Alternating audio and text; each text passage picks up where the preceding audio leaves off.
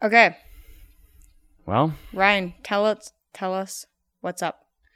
Okay, so there has been another terrorist attack in Europe, this time in Vienna, specifically in the historic city center. This is basically the fourth one this fall, and it's the first one that has ever really afflicted Austria. So far, they've managed to kind of be spared the other attacks that France, Germany, Belgium, England have been suffering in the recent years. So I looked into that, and we'll find out a bit more about the story. If you haven't heard anything, beyond the headlines, I will have a bit of context and some of the key players to disseminate to listeners. Okay, sounds good. All right, so what we know so far about this is that in Austria, in Vienna, on the night of Monday, November 2nd, a man armed with an AK-47 assault rifle, a handgun, a machete, and a fake explosives suicide belt/vest attacked people in the downtown core. The attack took place near a synagogue, and people were out on the street enjoying food and drinks at outdoor patios, as they often do. What time did this happen at? About 8 p.m. local time. Okay. Now, the country is actually, I guess it has been implemented since then, but basically going into effect the very next day after Monday, Tuesday, they were implementing a new COVID lockdown curfew. So it was kind of people's last chance to get out. And so places were crowded. Okay, that's interesting. So it was out their last night of freedom for a little while. Exactly. I don't know exactly what time the curfew is in effect now, but basically it was like you had to go out or you're going to miss your chance.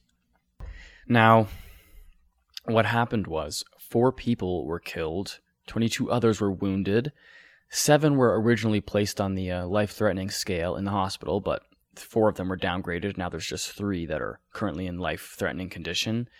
Of the fatalities, there was 1 elderly man, 1 elderly woman, a young male passerby, and a waitress from one of the restaurants. Okay.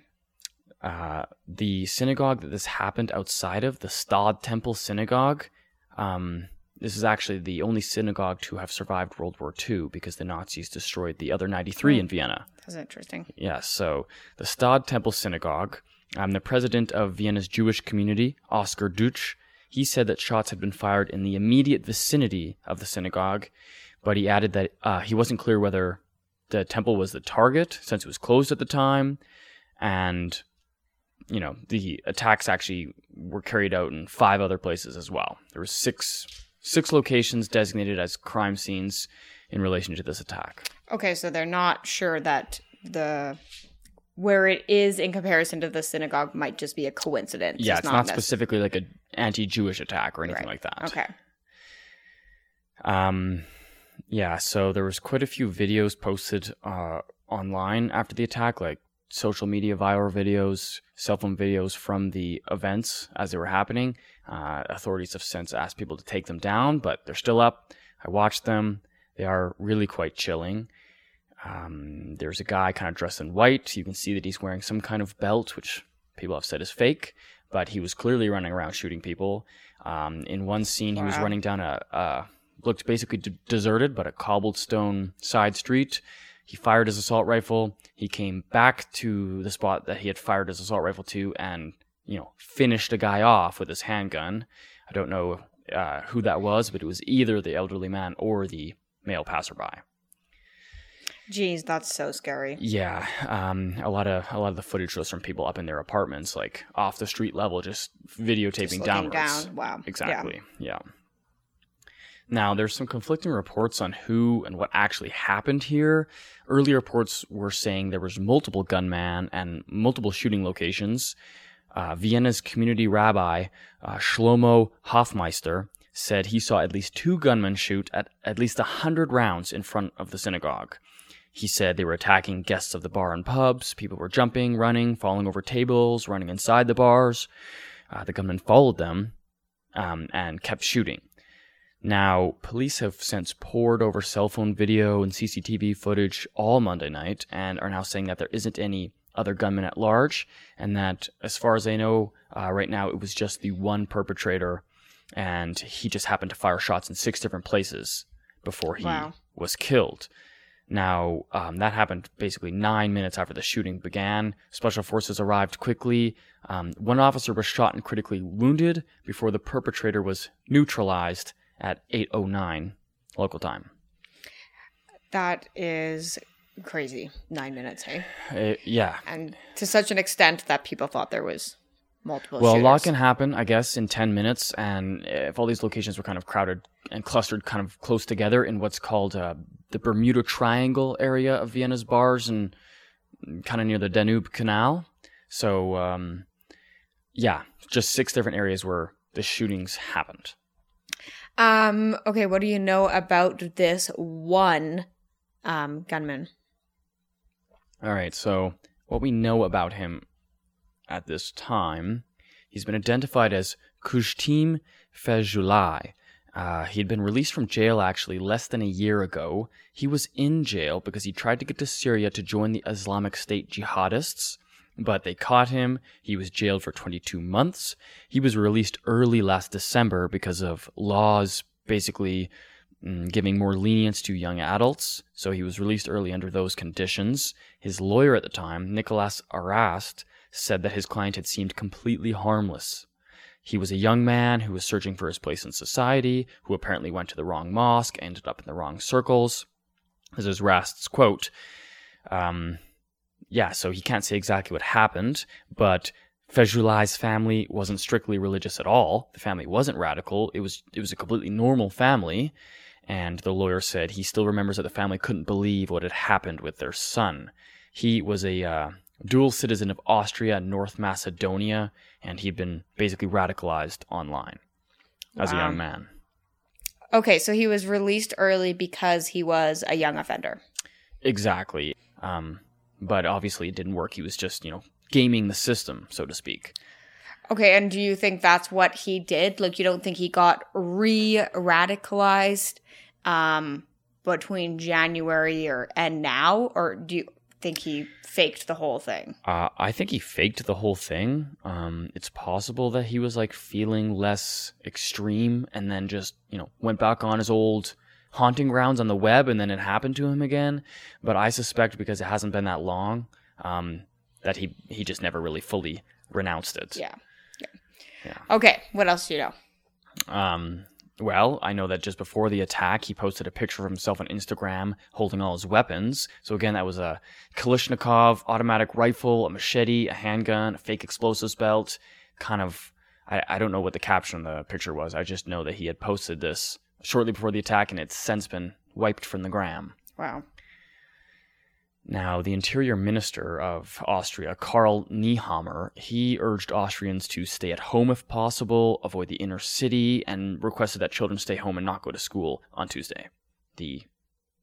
Okay. So... and does that have anything to do with their lockdowns, or was that no, because this is of this specifically attack? because of the investigation Okay. and because it wasn't 100% confirmed that there wasn't still attackers and gunmen or at something large. else wouldn't be happening. Yeah. So 90% of the shops in the city center were shut down, and people were urged to stay home and stay out of the way. Bars were targeted originally in that area, the Bermuda Triangle area, so that's why kind of all those nearby city shops are now closed. That whole area is just being cordoned off and investigated. Of course, it makes sense, yeah. Yeah. Austria's government announced 3 days of national mourning to start immediately.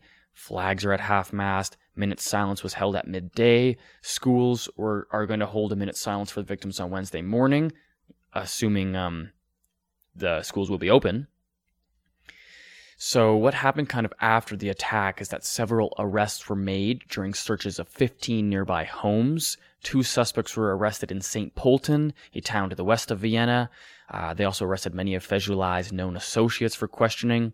And at this time of recording, police have searched 18 properties in total and have detained 14 of Fejulai's known associates. Wow, that's a lot. Considering there was only one shooter, 14 yes. associates is a lot.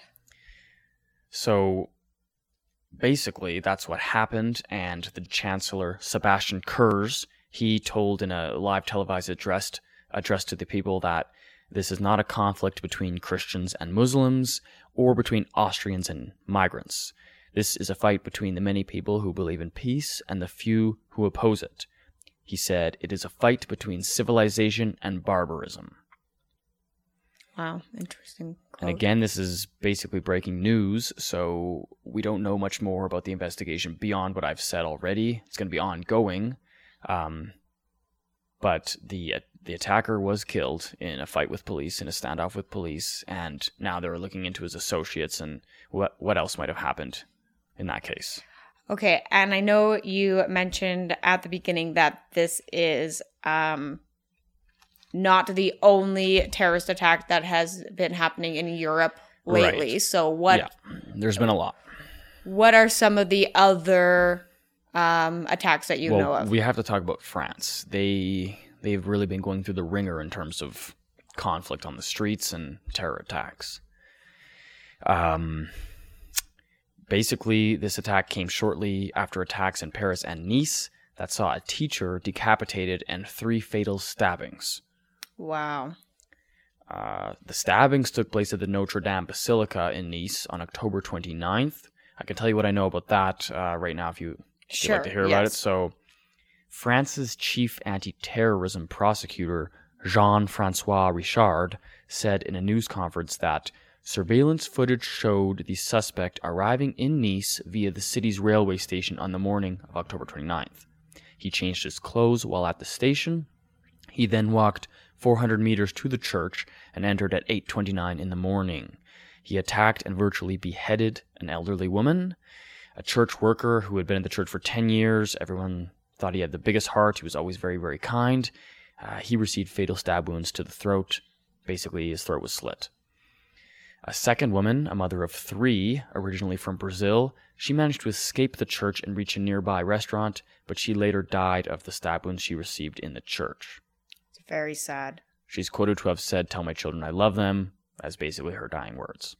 Yeah, that's very, very sad.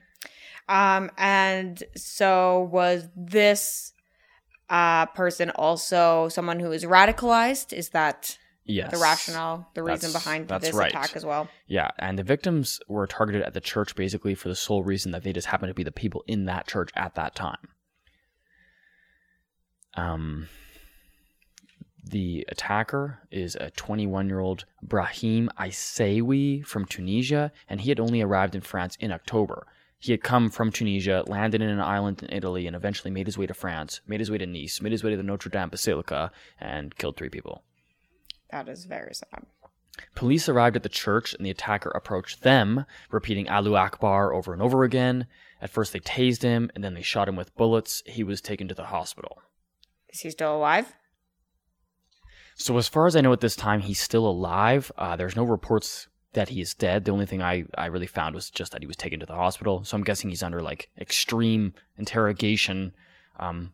Yeah. Basically, it's confidential. I'm sure that they're being like that they're going to make sure he lives and they're going to find out some answers. In this case, it's actually quite different because all the other attackers that we're going to talk about today were killed in standoffs with police and they weren't taken alive to the hospital. So yeah, he hasn't died yet. He must be in a stable condition. Okay. Now this guy, because he came from Tunisia, he wasn't already in France. He wasn't known prior to the attack by authorities. Right. It wasn't like he was previously in jail or they he knew was on the guy from Vienna. Yeah. That's right. Now, that attack in Nice happened on the birthday of Islam's prophet, Muhammad. Okay. It's not known at the time if that's a coincidence, but I'm guessing it is not. Yes, I'm guessing it is not either. A week prior to that, a French history teacher, Samuel Paty, was beheaded after he showed his class a caricature of the Prophet Muhammad as part of a lesson on free speech. Wow. Yeah, that lesson raised some controversy among parents before he was killed. He received threats, but he was generally considered a well-liked and reasonable teacher. But one parent did post an online video and basically called the guy a thug and was asking other parents to condemn him. So he was teaching a lesson on free speech? Specifically, yes. And was it actually during the lesson that No. he... Okay, it was just later, but it was because of the free speech lesson. As far as the investigation has said so far, the killer actually watched the video posted by the parent of one of the students in class. He wasn't a student or had any relation whatsoever.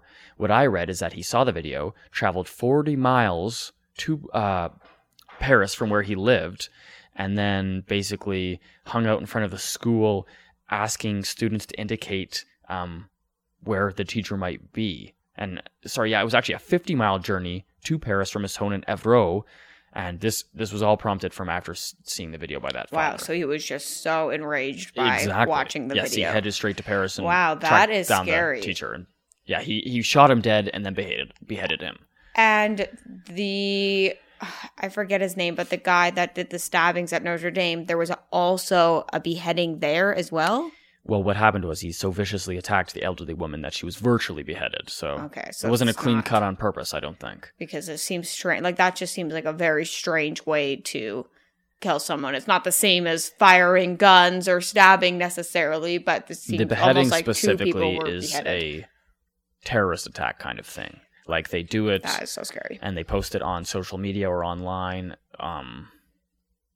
basically because it's the most graphic and educational to the opposing side. I would say they do it on purpose. The beheadings is like it's like the ultimate scare tactic, basically. Like, it probably goes back thousands of years. I don't know really the history of that. I just know that people have, journalists, they've been beheaded for going to the Middle East and then getting captured by Al Qaeda and things like that.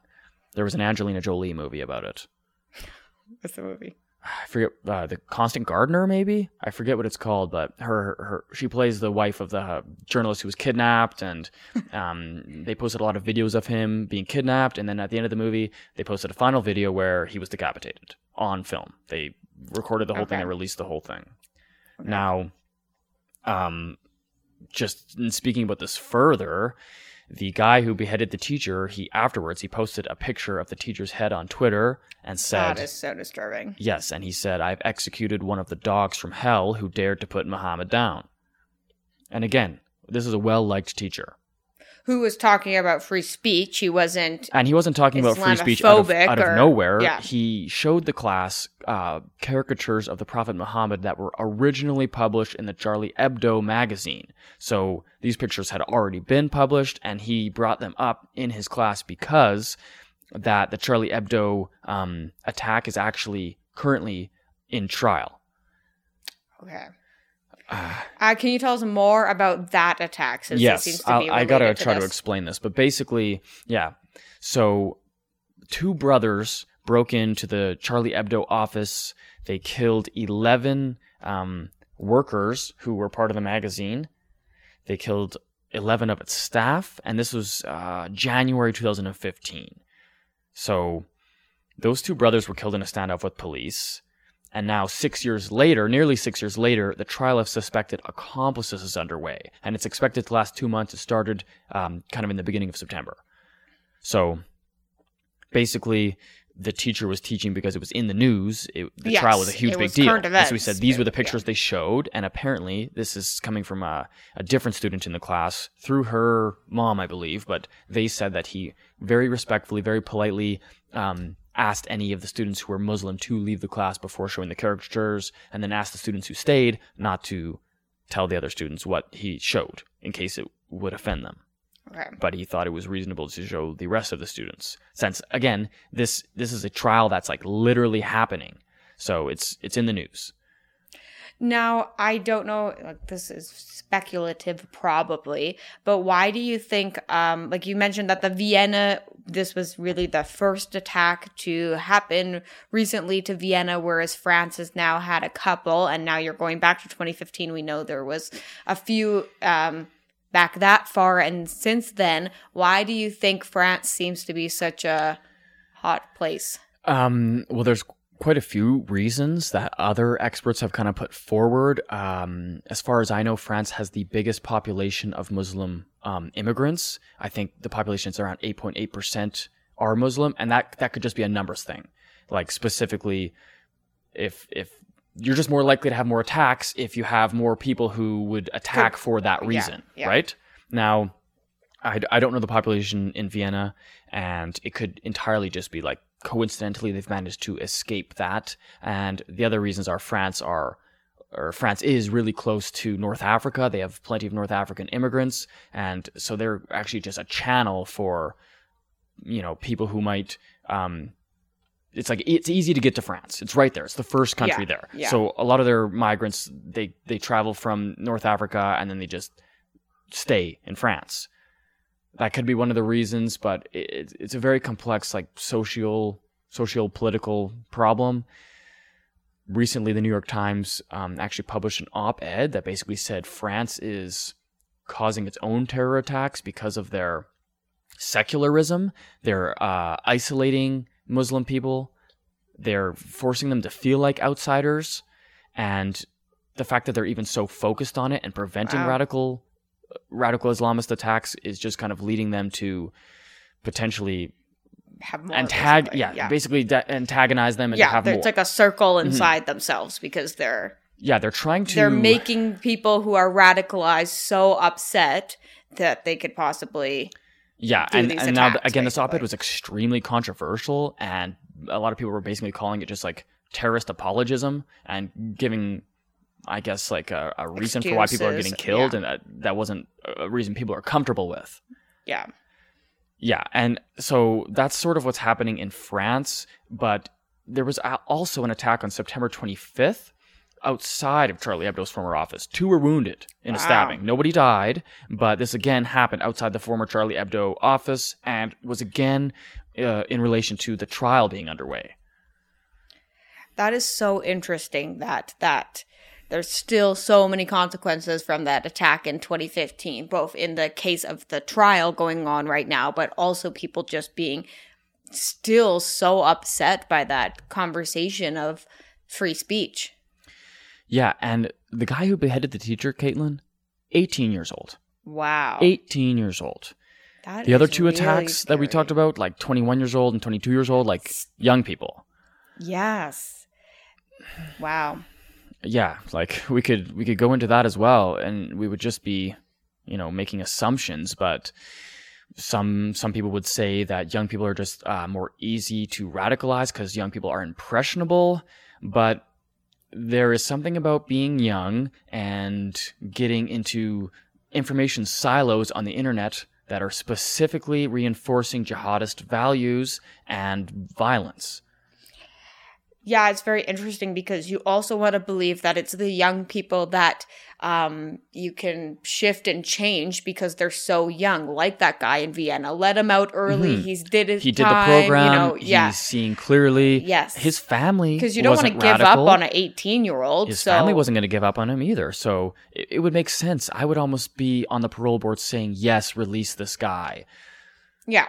Yeah, definitely. Because he hadn't done anything. He was just too radical, right? And he seemed to get past that. Yeah, that is so interesting. That's right. It's just extremes amount of young people, which is obviously easy target, I guess. Those young people, they're online, they're looking at things, they're already questioning, and it's just like a perfect storm. Well, it's amazing that you could just get so mad about something that you would just basically up and immediately travel 50 miles to go cut somebody's head off to post it on Twitter. Yeah. It's hard to wrap your head around for sure. And if you're wondering just a bit more context about Charlie Hebdo, they republished the same pictures that had caused the original attack at the beginning of the trial. And if you're wondering why they would do that, are they not just asking for more violence? They released a statement with the publication, and they said, "It's unacceptable to start the trial without showing the pieces of evidence to readers and citizens. Not publishing the caricatures would have amounted to political or journalistic cowardice." They added, "Do we want to live in a country that claims to be a great democracy, free and modern, which at the same time does not affirm its most profound convictions?" It's difficult because France, basically since the French Revolution, have really tried to be kind of a secular nation and to not have religion being such a big impact, but forcing secularism and forcing values upon immigrants that certainly their culture doesn't quite have the hundreds of years of history behind them being secular that France might have. And again, France had a lot to do with just Christianity and its monarchy. So there's that conflict as well. This is a historical thing, but we have to look at why it's happening so much in the last decade, so many extreme attacks in the last decade. And when French President Emmanuel Macron first began his presidency, he was really more lenient on, like, he was actually criticized by the French right wing for not being hard enough on radical Islam. He has since made a pretty long public address about this. Like, he took questions for 2 hours from journalists afterwards. Wow, that is long. But he's basically completely shifted his stance. They're putting in new rules like limiting homeschooling because they don't want any students to be at home learning things that aren't approved by the French government. So that's one of the things they're targeting to prevent education in extremism. And they're really going to be looking at things like this going forward, whereas before he was trying to be more inclusive. Now he's trying to be a little bit more, I guess he's bowing to the pressure in light of more attacks. Okay, can you tell me more about the pictures Charlie Hebdo posted? Yeah, so basically most of the drawings that were republished to coincide with the trial were originally published in a Danish newspaper going all the way back to 2005. They included one lampooning Muhammad as carrying a bomb in his turban. Basically, that's just one I can speak about right now, but many Muslims considered that to be extremely offensive, blasphemy, mockery, and it set off deadly riots in Muslim countries, and it resulted in boycotts of Danish products. And that was in 2005. To show solidarity with the Danish publication, and in the name of freedom of speech, Charlie Hebdo republished those cartoons the following year, 2006. As part of a special edition, they put Muhammad on the cover, and they had him on the cover with a little speech bubble saying, "It's hard being loved by idiots." And that was an original sketch, what they had on the cover. The artist Kabu was killed in the 2015 attack when the 11 staff members were killed. So kind of the Danish newspaper kicked that off. Charlie Hebdo picked it up, and now it's a Charlie Hebdo thing. Like, you might remember from 2015, the Je suis Charlie hashtag. Yeah. That was a global hashtag, went all around, and people are now the hashtag's trending again, and there's a new one, Je suis prof, as we're standing with the professor in solidarity who was killed. Very interesting. Yeah, and just in kind of looking at that in terms of like what we think about that or what we should be thinking about that, because it is really controversial. A lot of people are saying, no, don't publish that. Why are you purposely offending people? You can believe in free speech without going out of your way to incite violence. Yeah. But actually, the president of the French Council of Muslim Faith, Mohamed Moussaï, he said that attention should not be paid to the republished cartoons at all. He said, the freedom to caricature is guaranteed for everyone, and that nothing can justify violence. He said that people should instead focus on the trial, because that's where the information is going to come out, and it reminds us of the victims of terrorism. He said that terrorism has struck a name in our religion and is our enemy. Yeah, it's interesting because I can see the arguments as to why would anyone post that to begin with. What is the point besides to upset other people? However, it's not an eye for an eye because someone posts something offensive that you find offensive and then you're going to murder them. That's obviously not the same levels. Yeah. So whether or not you agree if it should or shouldn't be posted is kind of like, that's not really the point, because whether it should or shouldn't be posted is different than whether people should or shouldn't die for posting these things. That's right. And again, you can get offended over something, like you can be incited to violence by being offended, or you can just be offended and move on. And I'm not trying to say people can, I can't speak for any of these radical extremists. I know nothing about radical extremism, but there are so many ways to handle things that aren't traveling 50 miles to kill somebody. Yeah, definitely. There's a million options in between. Like, how about just discourse? Okay, so it's so offensive that it immediately should be a death sentence to post the Prophet Muhammad's images, which are forbidden. But the original editor of the Charlie Hebdo magazine who decided to publish those cartoons, he actually had already left the publication before the attack, so he wasn't even there to be killed. But he has been in the media again recently and has been saying that he doesn't regret the decision, he stands behind the decision, and he thinks that all newspapers should be republishing those cartoons and standing in solidarity. It's interesting. Maybe that would be pouring a ton of gasoline on an already ferocious fire. Well, at this point, that kind of seems like it, because you can't even really talk about it as a teacher without literally being killed. Yes, without having to worry for your life. So never mind having all these newspapers. Yeah, and the head of HR. I don't know about that kind of problem solving. The head of HR of Charlie Hebdo has been living in protective custody since 2015 and was recently again getting tons of death threats since the republication. Wow. Yeah, it's crazy. It's super crazy, and okay, maybe they shouldn't be publishing it, but if every single newspaper published it, you can't really have an isolated attack. You can't be go kill the staff of this newspaper, because it would be all newspapers. Yeah, but I feel like even if every newspaper published it, what's going to come of that? Okay, probably great. Peace. You're standing in solidarity and support for something that you find important. I do always think it's important to stand up for what you believe in. So there's that aspect of it. But either you're asking for more attacks, or there will just be none because it's too big. But that's not solving any of the problems that are causing this. You're right.